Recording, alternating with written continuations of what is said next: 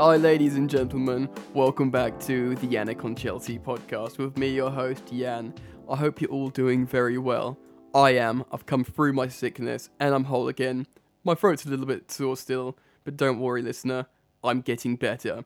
Today on the podcast, I've got Lewis from That's the Way the Cookie Crumbles. Lewis is a Chelsea fan. I've had him on the pod before with his co-host Dan, who's a United fan, but Lewis is a Chelsea fan, so I got him back to look back at the Brighton result with me and to look forward at the upcoming 2 games. It was a great podcast, guys. I hope you enjoy it. While you listen to it, subscribe to the Yannick on Chelsea podcast. Follow me on Twitter at Chelsea Yannick, because I always want to talk to Chelsea fans. Let's go. Ladies and gentlemen, welcoming back to the podcast, Lewis from That's the Way the Cookie Crumbles podcast. He was actually my first guest. Well, him and his co-host to my podcast. So, Lewis, welcome back, mate. How you doing? Yeah, thanks, Yannick. Good to be back. Yeah, I'm good. I'm good, thanks, mate. How are you? Pretty chill, man. A great game for us to talk about, the Brighton game. I actually think it's quite an interesting game to chat about for a few reasons. Just quickly, I imagine you were buzzing on the City result. Oh yeah, definitely. Such a good result, especially after that Wolves game, which I actually went to, which wasn't ideal. Bummer. No, you didn't want that. Yeah, that must have been a frustrating game because we were in complete control for the majority of the game. A lot like this game, actually. The Wolves game, I think. A lot like the Brighton result, except obviously the scoreline was the other way around. But I think there was a lot of similar parallels in terms to us dominating for the first portion of the game. But before we get into it, mate, I just want to quickly run through the team. The only real surprise was Eden Hazard starting as the striker, flanked by both Willian and Pedro.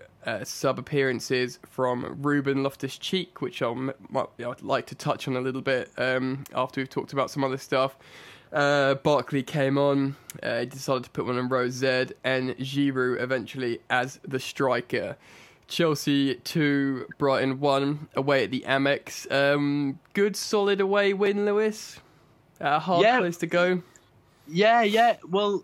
Well, we've seen this season that Man United have lost there at Brighton, and they're actually not doing too badly. They're actually, I would say, they're overachieving this season. They're not really being talked about as one of them that you can really see going down.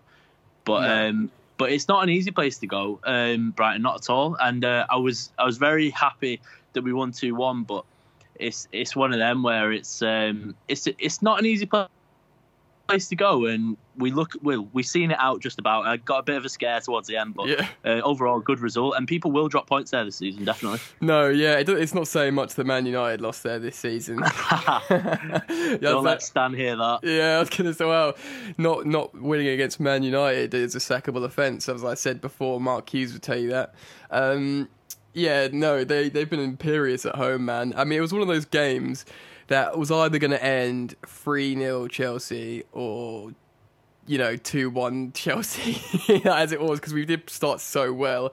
I kind of thought they were a little bit too... The second half Brighton team is more of what I expected, and the fact how they came out with that second half, it kind of was worse for us in a way, because it shocked us a little bit more, because they have been so good at home in terms of being like resolute, compact, but then a bit more physical and, have got some stuff going forward. So that's the fact how Chelsea didn't get there in the first half, but then they decided to bring on the second half. It's almost like we'd settled into a sort of false sense of security, do you reckon? Yeah, it was one of them where when we did go 2-0 up, we kind of took our foot off the gas, I would say. We kind of thought, oh, well, they're obviously not at the races kind of thing. And when they come out in the second half, they did shock us, like you said just then. And Solly March was actually very good for them, I thought, in the game, and topped off with a goal in the end. Yeah, he was good. And before we talk about our players and stuff, I thought, Glenn Murray, I think he's a really good striker for what he is and his level, but he has a few bits where he played quite negatively. They showed a match of the day where he did a nice combination, and all he needed to do was carry on driving forward or pass the ball in field, where he had 2 passes, and he sort of he veered off like towards the side of the pitch to the wing, into the wing, and passed back, and passed back. So like but then that Andoni came on, or Andone, and Jesus, the first thing he did before he touched the ball, he came on the pitch and just pushed Luiz. Out of play, like out of position. He was like, right, this is what's happening now. I can't remember where I heard it. It might have been on 5 Live, someone talking about him. Apparently he's a bit of a sort of shithousery player, and he's just up for the fight. So I think he sort of came on the pitch, pushed Luiz, like, all right, mate, you're going to be up for a shit time with me. And he did. He was very, very physical, very direct, and drove at the team, and really affected their forward play. It did change when he came on. I don't know if it was at half-time or 60 minutes or something like that. But, he was a different question, I think, for our defenders. But yeah, it was, like I said, it was just... if you look at it on paper, pre-game, that would have been like a good away win, good 3 points. We don't have to go away there in the season, The only time we have to see Brighton again will be at home. I don't think we've played them yet. So it's just good to get that one out of the way, after whatever, like in a tough time with loads of fixtures. But I want to talk about some players, mate. Before we get on to the positives, the debate of Marcos Alonso has come up again. Like, he wasn't the greatest against City, but it was such a good team performance that, the fact that he wasn't the greatest didn't really surface too much. But his all-round gameplay wasn't awful, but he had high-profile mistakes in this game. I think even if that yellow card was a yellow card and wasn't a red card, I think he's lucky to be on the pitch regardless. But then you look at, like, if he scores that goal that hit the post, that would have been an absolute wonder goal. And he has got such a sweet left foot. And how do you feel about his performance in this game? And, are you calling out for Emerson, or what's your opinion on this, Lewis? Yeah, so I've got I'm probably not the best person to ask, because I feel like I'm quite biased towards Marcos Alonso, because I do kind of have a soft spot for him, and I think he is a really good player. But I do think he is better in a back 3 than a back 4. And you mean as a wing back in a back 5 sort of thing? Yeah. As a left wing back, opposed to being as a flat left back in a back 4. But I do think he offers a lot going forward, and like you said, he can score goals. Like, he was the width of the post away from scoring a very good goal at the weekend. And Sarri has said that he likes Alonso more so than Emerson, because he's really good from like a dead ball situation. Yeah, and he's taller.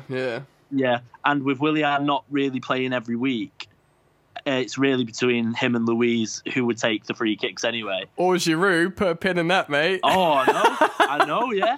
I was so surprised when he hit that. I was thinking, Jesus. I was thinking, did that really just happen? Oh, fucking hell, Giroud thinks he's going to take this. Oh, my God. It was a great free kick. Yeah. Oh, okay. Anyway, go on, keep going with Alonso, mate. Yeah, but I do like Marcos Alonso. However, I do think he's looking quite tired at the moment. I think he's played a lot of football. This is his, 3rd season with us? I do think he's played a lot of football in those 3 seasons. And for Emerson if Emerson played at Brighton at the weekend, I wouldn't have been surprised. But for Alonso is my first choice left back. However, I would like to see Emerson play a bit more, just to take the burden off Alonso a bit. Yeah, and just to see him more as well, because we know he's got a good skill set. To give him a proper comparison and run out. Because regardless, even if they rotate a bit more, Alonso, if we stay in all competitions, Alonso is not going to be lacking playing time, and he's just signed a new contract with good money, so everything's fine for him, I think, generally. Pick up on what you said. I've said this so many times in the pod, but with Sarri's lopsided system, the left fullback does advance forward and stay in the wing back sort of area, and the right fullback does tuck in to become a sort of right centre back. So him and Azpilicueta are almost generally playing their positions from last season anyway, a lot of the time in possession. So Sarri probably looked at that before he came to Chelsea and thought, yes, this would work in theory. But he is, I guess he's just slow. He's tracking back and his defending isn't great. But the idea is you sort of compensate for that fragility, I think. But, he can get better. He's not like a 30-year-old fullback. He's got a few years to still finally tune his game. And Sarri obviously fancies him. And he is a a good defending set pieces because he's tall. He can just do every kind of finish. He can do a poacher's finish in the box. He can score headers. He can score free kicks like dead balls. He's got an absolute wicked left foot for like volleying or So when you've got a fucking fullback that's doing all those kind of things, like most people that aren't Chelsea fans, they just remember all these bits and they go, "Fucking hell, Alonso's good." But it's just the Chelsea fans that see these little moments when you're going, "Oh, just don't fucking do that," Whereas, someone like, we don't know. It's just people always call out for what they're not seeing in front of them. But a few times I've seen Emerson at the bridge. He has been quite a good defender. And he's a lot faster, so it'll be a lot better for tracking back. But, when you get these amazing moments from Alonso, you just think, like, worldy ability offensively. So it's a difficult one. So would you be happy to just see a bit more rotation and just give the Brazilian a bit more of a chance? Yeah, I like I said, I think he looks a bit tired at the moment.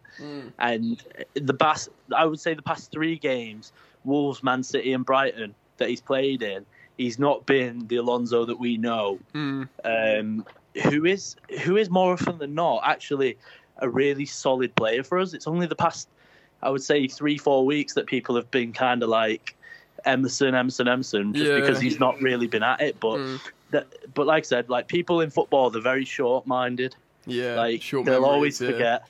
They'll always forget that he was so good for us in that title-winning season when we went to a back 3 and 2 goals at Wembley as well against Spurs. Yeah, exactly. But I would like to see more rotation with certain players, like not just Alonso. Like I would like to see Fabregas play more.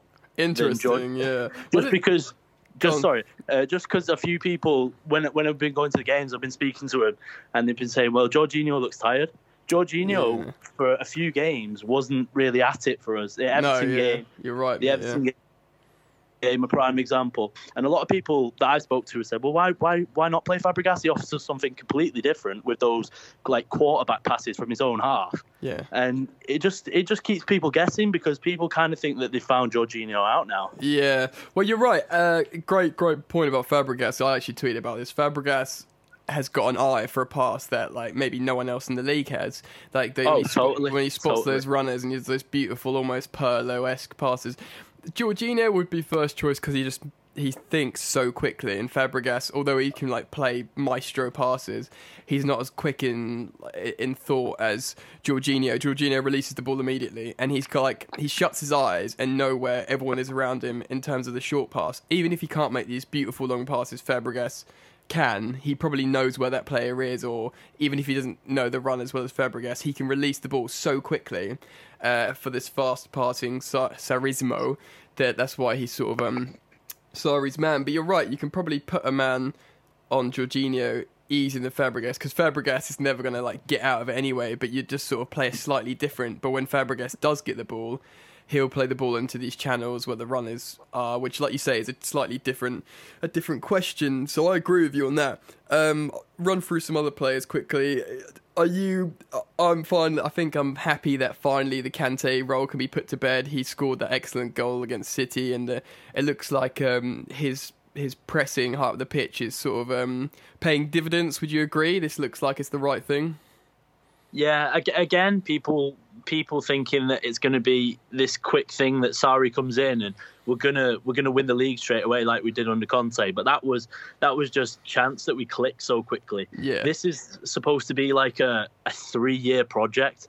This is supposed to be that, like, let's be honest, he's only had one transfer window. Sarri's only had one transfer window. It's not really his team. Look what happened to Pep. It's not really his team. And back to that is people saying, well, he can't play this position. We're only halfway through the season. Yeah, we're only halfway through the season, and I think he's done quite well considering.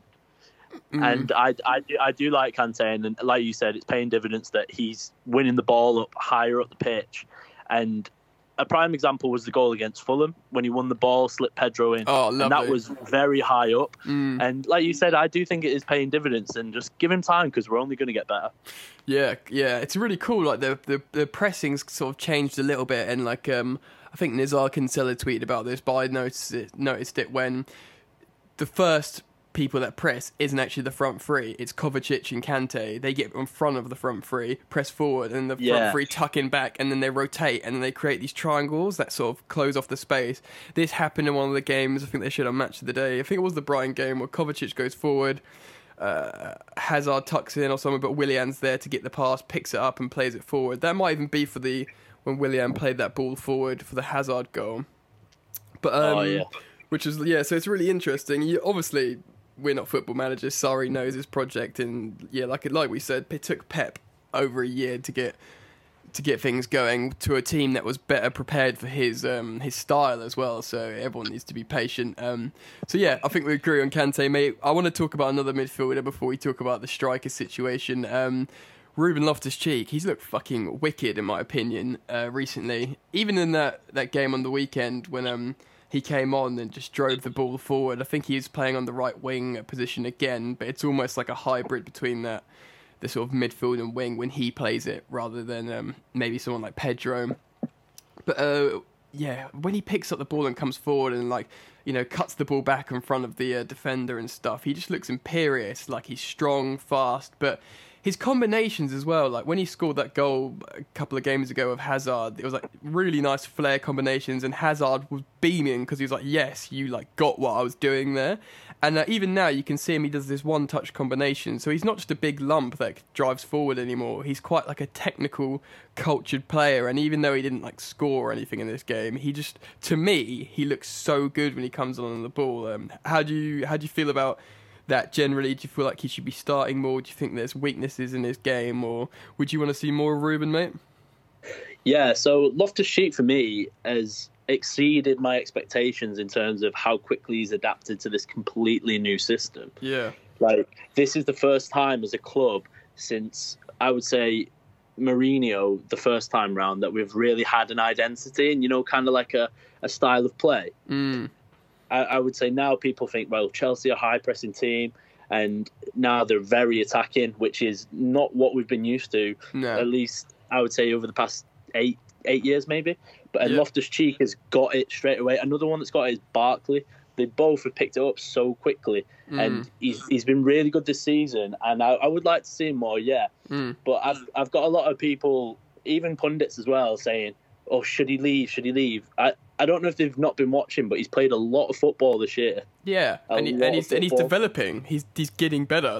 Why should he leave when he's got this excellent player coach, not a manager like Mourinho? He's got a player coach here, and he's developing him, and he's looking better, and he's playing different competitions, and he's back in the England squad. Same with Barkley. I mean, Barkley had more time than Ruben. He was there at the beginning of pre-season. He knew before we knew that Sarri was coming, and he started studying Napoli and stuff. So Ruben came back from the World Cup. He didn't know if he was going on loan, and he had this big delay, but he's got his head down, and he's just looked like an absolute beast. So we can't really even criticise him saying he should play more or this, that, and the other, because Sarri's probably managing him perfectly. Do you know what I mean? If it's going well, then maybe that's the perfect amount. Do you know what I mean? It's difficult to say, oh, he should be starting, or maybe. Yeah, he's still young. He's still so young, and. The thing is, you can't just throw players like him in the deep end. He's, like Sarri said many times, I'd rather coach a player than dip into the transfer market because it doesn't interest him. He doesn't really like it. Well, Oh, sorry. Go on, finish on Loftus-Cheek, mate. No, I was just going to say that he would rather coach him, and us as fans kind of love that, to say, well, you would rather coach one of our own in Loftus-Cheek and make him the player that you believe he can be. Absolutely. Than go and buy 50 million player from, let's say, Milinkovic-Savic, for an example. Yeah, that's true. I'm very happy with him this season, and long may it continue, really. Yeah. I'm very happy. I feel like we're flush for midfielders now. Hopefully Sarri sees it the same way. First time in ages. Yeah, it is weird, actually. And hopefully I know Hudson-Odoi is only 18, but hopefully... And he does seem like a bit of an old-school Italian manager, even though he plays this expressive, forward-thinking football. You just wonder, will Callum need a loan, or is he actually going to keep developing him? But I don't want to, because he didn't play in this game, I don't want to go over that too much. I feel like we've covered most of the players. Willian, although he didn't score. He got that wicked assist. I thought he played well. I think Pedro did what he does well is pressing, high tempo, suits Sarri's style very much. But let's talk about strikers, I think. Or lack of. Morata, he obviously has taken a bit of a knock. I don't think he's got a long-term... I don't think he's got a chance really at Chelsea. I think Giroud's perfect for his plan B. I feel like eventually we will need to get another striker, whether it be a blockbuster name. But without going into the transfer market talk and the striker issue massively, we've played Eden Hazard in the striker role twice in a row. People thought it might be a sort of option against the big teams when we need someone... a 9 that can press really well, which Hazard can do because he's like nimble and quick for the first few yards. I didn't expect him to see him playing striker against Brighton. Maybe because of the injury of Morata. Morata should have played, or I was kind of happy Hazard did play there. After the City game, it did sound like he sort of said what he had said before last season. Now, he doesn't really like playing that role because he doesn't touch the ball anywhere near as much because he's not like on the flank cutting inside or playmaking and interchanging. He's a little bit more isolated, but he got a goal and an assist, and I think he probably touched the ball more against Brighton. What do you think about Hazard in the striker role as a whole? Because he got a goal and an assist in 30 minutes, and I just want to put this stat out there. He's got the most direct goal contributions than anyone else in the league. He's got 8 league goals and 9 assists, which is nuts. It's all very well a striker getting 10 goals plus if they're in a system that will feed them chances all the time. But he's doing both. He's alternating. He's getting amongst it, which I think is better than, 8 goals and 9 assists. That's better than like him saying having like fucking 13 goals, 2 assists. Everyone would be like, oh, he's top scorer. But this is, to me, much better because of his just complete integration to the game in terms of an offensive perspective. How do you feel about him playing as a striker? Would you want him to continue like Dries Mertens did, or would you like to revert to type with a new striker?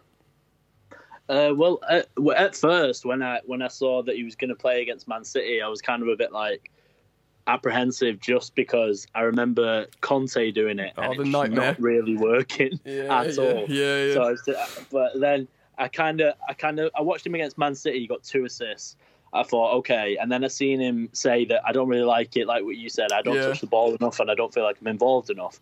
But the stats don't lie. He's got 3 assists and a goal in his last 2 games.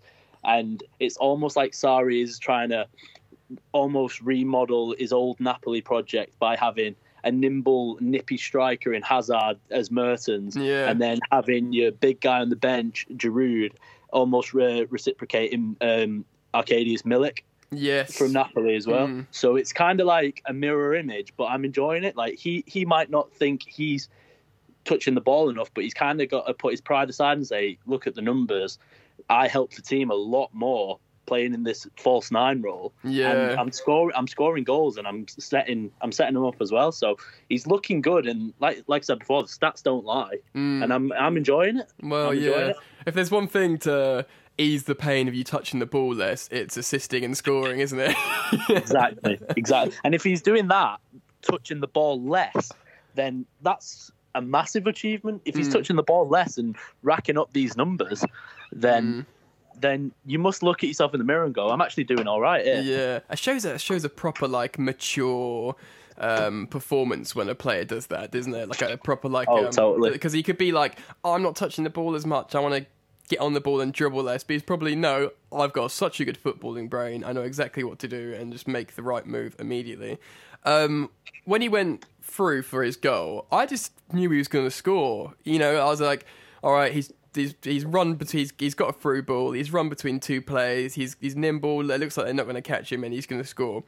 You do not, if that's Morata, you're like, he's literally, I'm not joking when I say this, this is how I feel. You're like, there's 90% chance he won't score. Do you know I know. It reminded me exactly of the chance in the title winning season away at Man City that we won. He went through 1-on-1 and he does that that really nice finish where he opens his body up like he's going to put it in the far corner and then just closes his foot right at the last minute and just completely deceives the keeper. Yeah. And I knew he was going to score. I just knew it. Yeah, it's the same, man. It's just so good, isn't it? Again, this is something I don't want to get into, but hopefully he doesn't fucking go in the summer. Oh, I know. It was almost nice. Go on, mate. Yeah. I mean, I'm getting to the stage now where he's my favourite player and he has been for a number of years. Yeah. And I'm getting to the stage now where I'm just getting bored of it. I'm bored of it as well. Him flirting with Real. Yeah. Like, if you want to go, just go and hopefully we get a big fee for you. But if you want to be a legend, and if he does stay, I think you could arguably say that he could be our best ever player. Oh, absolutely. And he knows that as well. And I feel like even with this general flirtation with Madrid, he could have done it. Maybe, and just done it a bit less and still left on good terms, and we could be like, thank you, Eden Hazard, thank you for the titles, thank you for like the wizard-esque displays and the entertainment. But like you say, it is getting boring. I kind of like, there's part of me, when he went off the boil a little bit, like these last couple of months, part of me is like, yeah, hopefully he doesn't have an amazing season and just signs a new contract because he knows he's out of form and he's got all this money on the table in front of him. And looking at fucking Real Madrid, absolute shit show. 3-0 they lost to CSKA Moscow at home. Look at Courtois' little face. There's, do you know what I mean? Like, what an absolute shambles.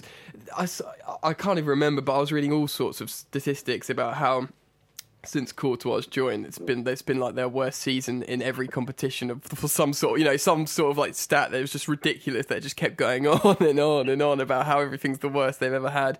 The Clasico performance, the worst home defeat in the Champions League position, just fucking everything. And they've drawn Ajax in the Champions League. Ajax could beat him. Do you know what I mean? Like, so. Hey, stranger things have happened. No, exactly. They're playing so poor at the moment, and they're just not a really attractive place to go at the moment. Like, no. if I'm Hazard, I'm looking at it and I'm thinking, well, I'm very comfortable here, and it's not like we don't challenge for stuff. We've won 3 titles in the last, is it 5 or 6 years? Yeah. You look over there and think, do I really want to be a part of that? And and those fans as well, they are so annoying to me. Fickle, because they're so privileged, and they do that annoying thing with the white scarves and all that sort of stuff to say that they're not happy about something. And they fucking whistle their greatest ever player all the time. Yeah, Ronaldo. That is so disrespectful. And Ronaldo's saying all that stuff now, saying Juventus is the best group of players, the best fans I've ever played for, and he's saying it's a family here, and there it's not. Yeah, you'd think. Why would you want that? Why would you want to do that? I mean, yeah, us as Chelsea fans can like rack up all this stuff, but he must know all that, right? He just fucking must know that. So it might be a bit of a power play, but to be honest, regardless to all this shit we've been talking about just these last couple of minutes, it could be like, well, I'll get paid $400k a week to play for Real Madrid, and that will be on my like in my biography. Do you know what I mean? After having a successful Spurs. So no matter what you say, that will always be appealing, but it could still be a bit of a power play. Right. Yeah. As like a human being, sorry, Yannick. As a human being, if he does go and say, "Look, I've wanted to play for Real Madrid since I was younger," I can understand that. Yeah, because if me or you were in that position, we're not Chelsea fans, we're not from England. We put ourselves in this position. If he wants to go, then as a human being, I'd go, you know what, you need to go. If you've really wanted to do that for this long, you need to go. Yeah, it's like you becoming a good footballer and then just signing for PSG because they just imagine PSG win the Champions League. And then you sign for, that's what happened with Chelsea, and then they're really good, they're a power in Europe, and then they offer you a thing for PSG. You're not from Paris, you're not a PSG fan, you just know a load of good players have played for them, and you want to go there. So he's got no like obligation other than the club's been good to him, but he's never like aspired to play for Chelsea. He's very thankful, and he always echoes the sentiments of they've been so good to me. So like you said, if he goes, it'll be best part of 29, and he would have been a great servant. But we could talk about Eden Hazard till the cows come home, mate. We definitely could. Yeah, I want to wrap up part 1, and part 2 we'll be previewing the upcoming 2 games. So that will be in part 2. Welcome back to part 2, ladies and gents. I'm still here with Lewis. We've been talking Chelsea. In part 2, we are going to look forward to the upcoming 2 games, 2 home games, one in the League Cup and one in the Premier League. First, in the League Cup at home to Bournemouth. First, initial thoughts on this game, Lewis. What do you think, mate? Yeah, it's a must-win game because Sarri's said from the start how important the cups are to him, and I think we will rotate. I think we'll see Emerson. I think we'll see Fabregas, Barkley, maybe even Loftus-Cheek. And even with a rotated squad, it's a game I feel like is a must-win. Yeah, I feel like definitely we'll see Loftus-Cheek. Like, he probably didn't want to bring him on against Brighton. I think there was a sort of because I think he said in the post-match presser it was a physicality thing that we were losing, so he brought on Loftus-Cheek and Barkley to try and bring some muscle on. So I think we'll see heavy rotation, but he will try and beat Bournemouth. There'll be, he knows he's not going to win the Premier League, and so and he wants a trophy. Yeah, I think in his head he feels like he has to win a trophy. I mean, that's his target. It's top 4 and a trophy. He's got 3 really realistic chances of winning a trophy this season, and this is one of them. We've already beaten Bournemouth this season. Was it away we beat them? We beat them at home. Okay. Might have been 2-0. Yeah, I think it was 2-0. Yeah. Fuck.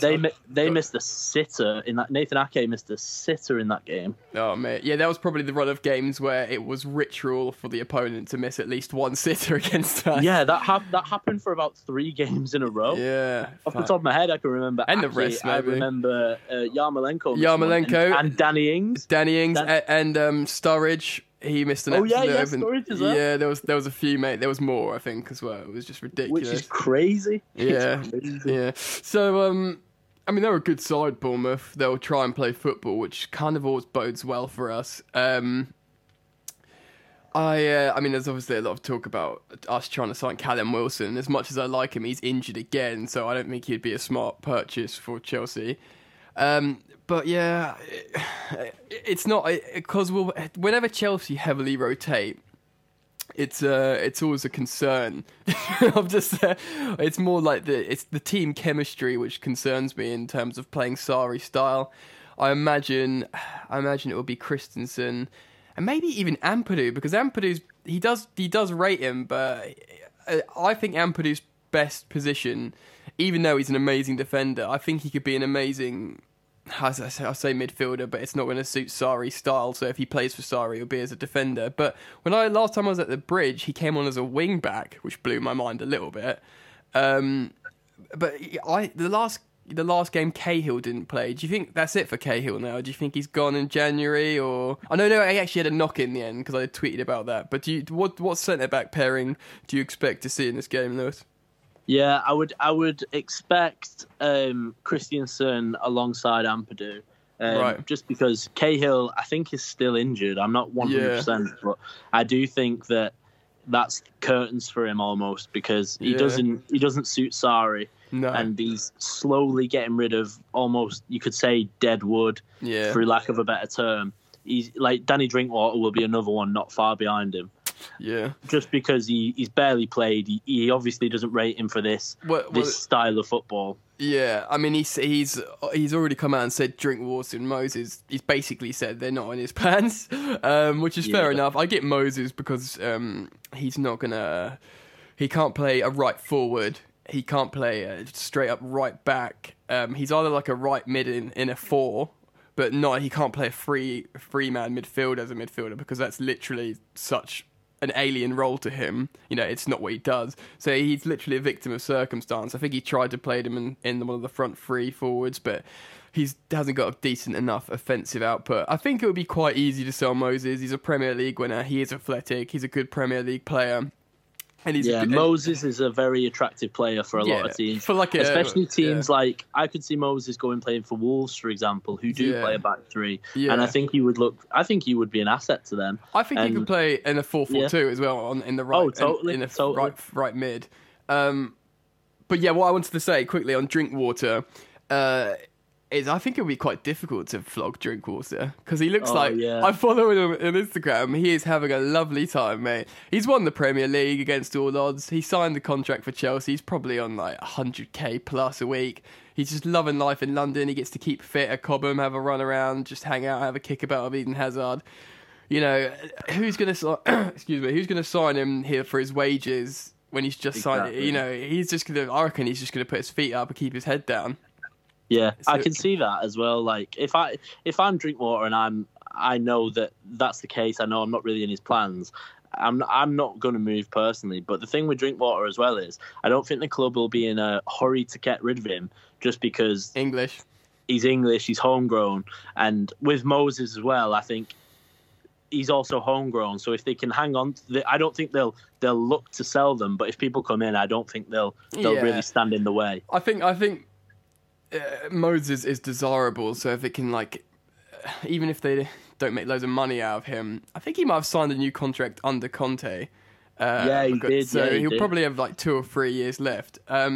So you might get a few quid for him, but because he's desirable in terms of effectivity and how effective he could be, I feel like it might make a good relationship with a club. Like clubs like doing that because it's not like strengthening a rival, selling a superstar, but it could make a club that maybe you could one day buy one of their stars, or they could become a loan club or something. Yeah, an example would be like Ake with Bournemouth. Yeah, we sold Ake to Bournemouth, and the thing with Moses Begovic as well. Yeah, exactly. We only bought Moses for about 10 million, and we're going to turn a profit on him anyway, so it's not the worst. And he won the Premier League. Exactly. Yeah, and I don't condemn someone like Drinkwater for just putting his feet up because he's won the Premier League. He's not like a 22-year-old of ambition. He's like, I was part of the biggest fairy tale, in the world, in world football, and I'm earning loads of money now and living in London. I've got a little kid, and everything's wicked, so... I can't have any sort of bad feelings towards him. Nah, if you're gonna get 100k a week for just putting your feet up, credit to you. Yeah. It's not his fault that he's not playing. No, so he's another victim of circumstance. Yeah. So we digress. So with this Cherries game, I do expect rotation. I think you're right. Ampadu, I think even though he scored that own goal the other day, he had a really good performance. And when Hudson-Odoi got into that sort of scrap, he sort of pulled him away, quite a sort of captain-y figure, when he sort of settled everything down. We know he can put a tackle in, and he's a strong lad. Yeah. So I'm really pleased with him. Hudson-Odoi, I saw him score. I went to the game where he scored his first goal and assist. It was against Barté, the 4-0. I can't remember. I mean, no. Yeah. Was it? No, it was PAOK, I think. PAOK. Yeah. I mean, that game was just the remedy after the Spurs loss. Playing a pub team that went down to 10 men in 7 minutes at home. But yeah, he looked very good there. When he moved over to the left wing in that last game, he looked a lot better as well. But just the fact how Sarri played him on the right wing, he's testing the waters, which I found really interesting. Again, he could play in this game. He'd certainly be on the bench, I think, Hudson-Odoi.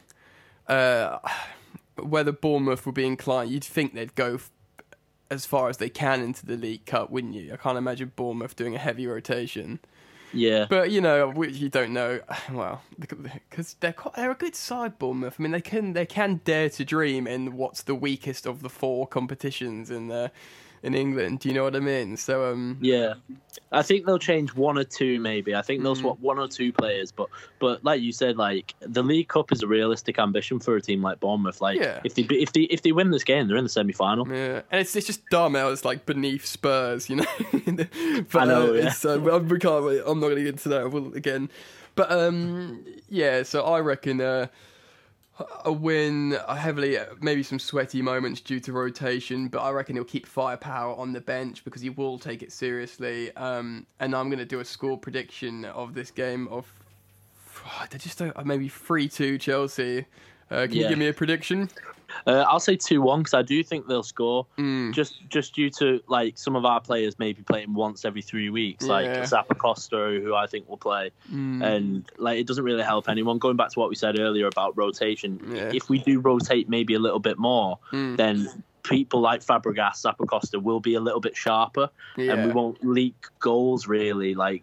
Well, I do think we'll win, but I do think we'll concede. Yeah, okay. Well, I'm with you on that one, mate. So I'll say 3-2, you say 2-1. All right, so let's move on to the next game, Chelsea versus Leicester City.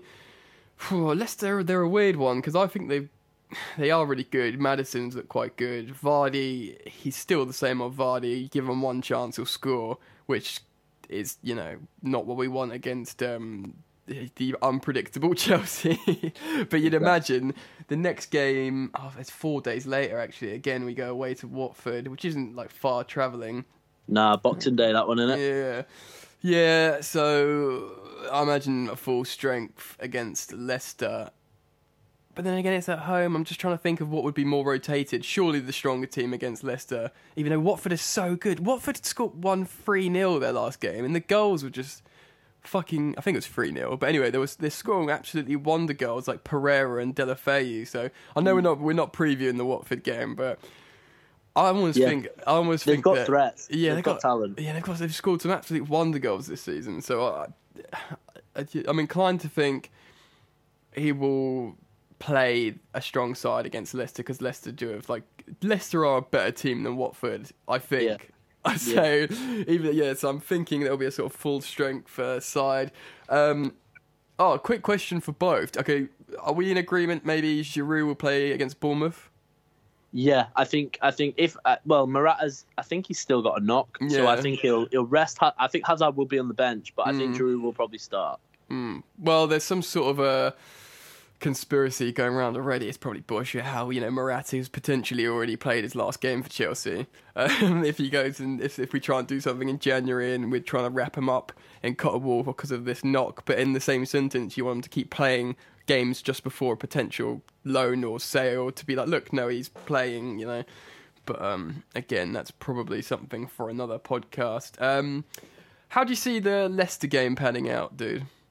I think, like you said just then, I agree that I think we'll go full strength. I think it'll be... I actually think it'll be the same lineup as Brighton. Yeah. And then I think even 4 days later, or 3 days, 4 days later. So I think the Leicester game will be full strength, and then I think Watford, maybe Barkley will come in for Kovacic, or Loftus-Cheek will come in for Kovacic. I think we'll go with a striker in that game, and maybe Emerson will play. But I do think one of the centre mids will change, and maybe the wingers. Maybe he'll play Giroud and Hazard with Pedro, and then Willian on the bench. Yeah, that's interesting. It's one of those difficult games. Like, if there was obviously a top 6 team in there, you'd be like, that one's going to be full strength and the other's going to be slightly rotated. I'm just a bit worried personally about Watford because of their recent goal scoring threat and how they started so well, and Leicester haven't. Puel was constantly being rumoured to be sacked at the beginning of the season, which I think's nuts personally.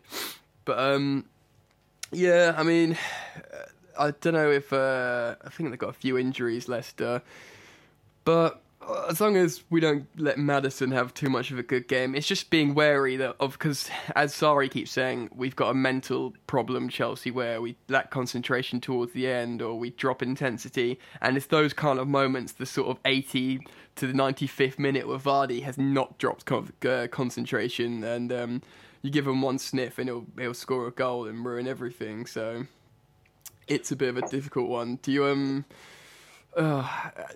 What do you think about Leicester in terms of threats or any particular things that might happen? I think Leicester are almost going under the radar as an improving team. I only ever do watch them on Match of the Day, or unless they're on TV, in a league game, and I'm not really doing anything. But Leicester, I think Vardy is still a threat, a massive threat. James Maddison, I've got a friend, Jay, who watched the Championship a lot. He keeps an eye on it a lot, and when he was playing for Norwich, he said, this guy, James Maddison, he's going to go for a big fee for a Championship player. And he did. He ended up going for about, I think it was 25 million to Leicester. And I think he's a very good player, James Maddison, and he's like an old school number 10, always looking for a pass, and he can dribble and he can shoot as well. Yeah. But another improving player for Leicester, I would say at the moment, is Kelechi Iheanacho.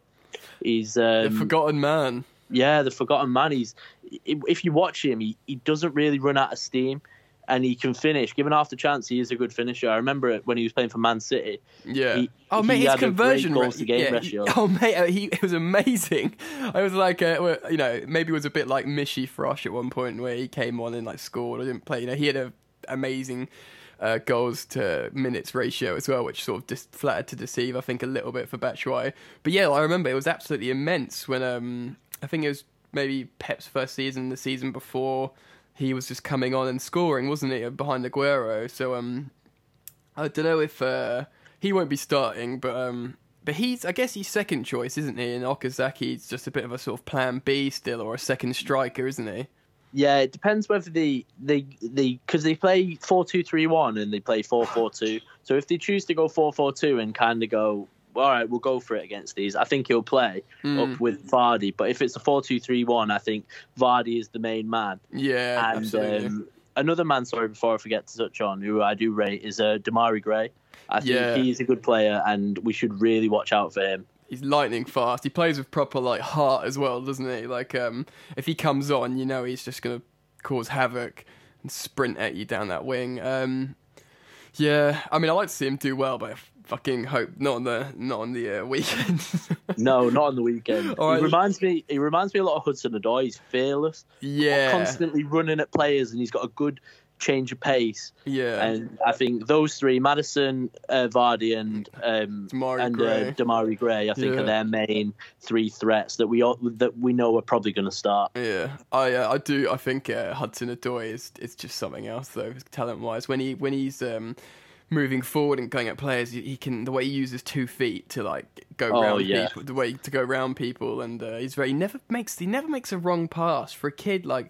You'd understand as a coach what you'd just be. Imagine if you were a 60-year-old coach, you'd be terrified to put a 17-year-old, 18-year-old kid into a very physical league that in your very technical and difficult game. You'd just be so apprehensive. Totally. But he's demonstrated immense ability. But yeah, we could, we could. Yeah. Just a quick one on Hudson-Odoi. I had a friend who's a Man City fan. And he did a journalism course, and he had to go and watch a lot of the youth football up at Man City. And it was one of the games where we played them, and he messaged me saying, Hudson-Odoi is one of the best young players I've ever seen live. Yeah. He's going, and there's a guy from Man City called Brahim Diaz, and he's going, he's their best player, and he goes, he blows him out of the water. Yeah. Well, a lot of City fans were saying that even when we got slapped about 2-0 in the Charity Shield by them, he still lit up the pitch a little bit, for a few years now, people have seen him. I think the F2 Freestylers, that YouTube channel, they did a video. They did a video with him calling it the next Neymar sort of thing, which is a bit cheesy. But he's I've got high hopes for him and Ampadu, and I think they're under. You could argue him or Pep, one of the best two coaches for young players. Yeah, absolutely. In terms of not known for playing young players, sorry, but he is, in terms of style and using technical ability, very good for nurturing that. I feel, I mean, obviously Ampadu's just signed a new contract, and Hudson-Odoi hasn't, so there's a few problems there. I mean, he'd probably be looking at Jadon Sancho and stuff, thinking, starting every week in the Bundesliga, that would be nice. And, you can imagine a Leipzig or a Hoffenheim or a Schalke, they'd snap him up and be like, yep, you can start for us, mate, and be Wonder Boy and get an England call up, and everything would be amazing. But again, it's the unknowing. But I think we'll learn a lot over the next coming months about players and contracts, mate. But Lewis, thanks for coming on, man. I want to wrap this up. So thanks for the chat, bro. It's been an interesting convo, a nice pod, a good result coming up, coming off, and a good preview, mate. Really enjoyed it. Yeah, it's been good. I always enjoy doing this podcast, and I always enjoy having a conversation about what's been going on with the Blues, to be honest with you, mate. It's always a good chat.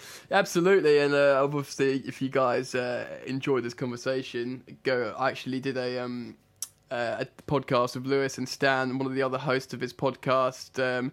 We talk about Chelsea and we talk about Man United, which is a lot of the points we talked about is still relevant right now, actually, I think. So what's going on with United and stuff. So going back and listen to that if you want to if you want to laugh and cry, Stan.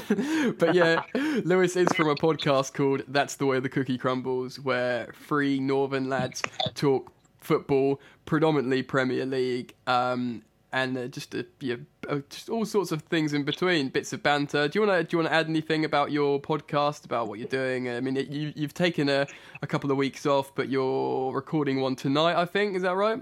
Yeah, that's right. We're back tonight. It's myself, who obviously supports Chelsea, my co-host Stan, who's a Man United fan, and the third wheel, Robbie, who's a Newcastle United fan. Yeah. So there's quite a good discussion going on in the podcast. Yeah.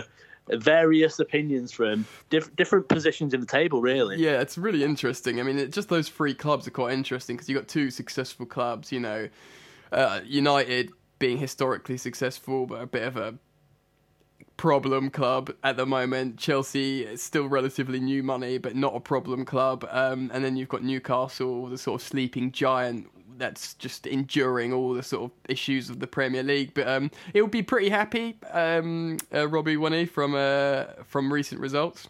Yeah, he went to the game at the weekend and he's so happy, and he's loving Rondon at the moment. Yeah. And he's dying out for someone to come and buy them. So if anyone wants to buy Newcastle United who listens to this podcast, Robbie would be very grateful. Yeah, hit him up at That's the Way the Cookie Crumbles podcast. All right, yeah, I urge you to go and listen to the podcast, guys. Lewis, thanks again, mate. Yeah, pleasure, Yannick. Well, what a great episode. Thanks, Lewis, for coming on, mate. Really appreciate it. And you know what? Thank you, listener. I really appreciate you taking time to listen to this podcast and listen to me and a guest most of the time talk Chelsea. On that point, if you are listening right now on iTunes or Apple Podcasts, do me a favour and give me a 5-star rating, because it's very little effort and it means a lot. And if you want to reach out and do something else positive for me, write a nice little review, because I'm going to read them and it means a lot and it helps me expand and make the podcast better. Yada, yada, yada. Guys, follow me on Twitter at Chelsea Yannick. Thank you so much again for listening. And on that, up the Chelsea. Keep the blue flag flying high. Carefree, wherever you may be, listener. I'll catch you next time.